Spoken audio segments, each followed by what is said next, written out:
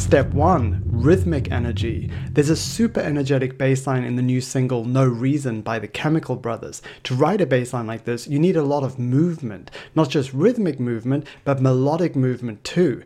So start by writing an energetic 2-bar rhythm for your bass line. Just use one pitch for now. We used A. You see, if you can get your bass sounding cool on one note, imagine how amazing it's going to sound when you bring in the melodic movement. Here are 3 guidelines for writing your rhythm. First, use a combination of 8th notes and 16th notes. This provides speed and variety. Second, use lots of rests. This allows your bass line to breathe. And third, use a few syncopated notes, which are offbeat accents. This makes it groove. And by the way, the tempo is 128 BPM.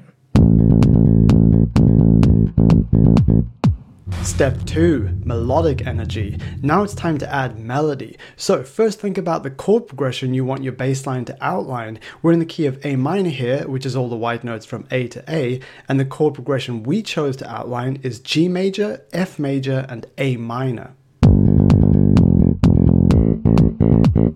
Next, move some of your notes an octave higher. This hugely increases the energy because it hugely increases the melodic range.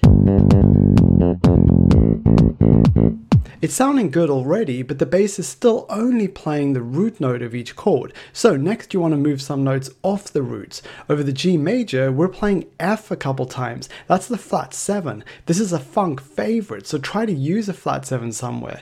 Over the F major, we're playing E a couple times, which is the 7. And by the way, the flat 7 over G followed by the 7 over F creates a motif. A motif is a short musical idea which is repeated to give music structure and make it more memorable. And just before we jump into the next step, if there's an artist you want us to hack, drop us a comment. Also, are you new to music theory or are you experienced but you want a refresher? Then download our free book. It only takes 30 minutes to read, then you'll have a solid theory foundation that you can instantly apply to your songwriting and producing.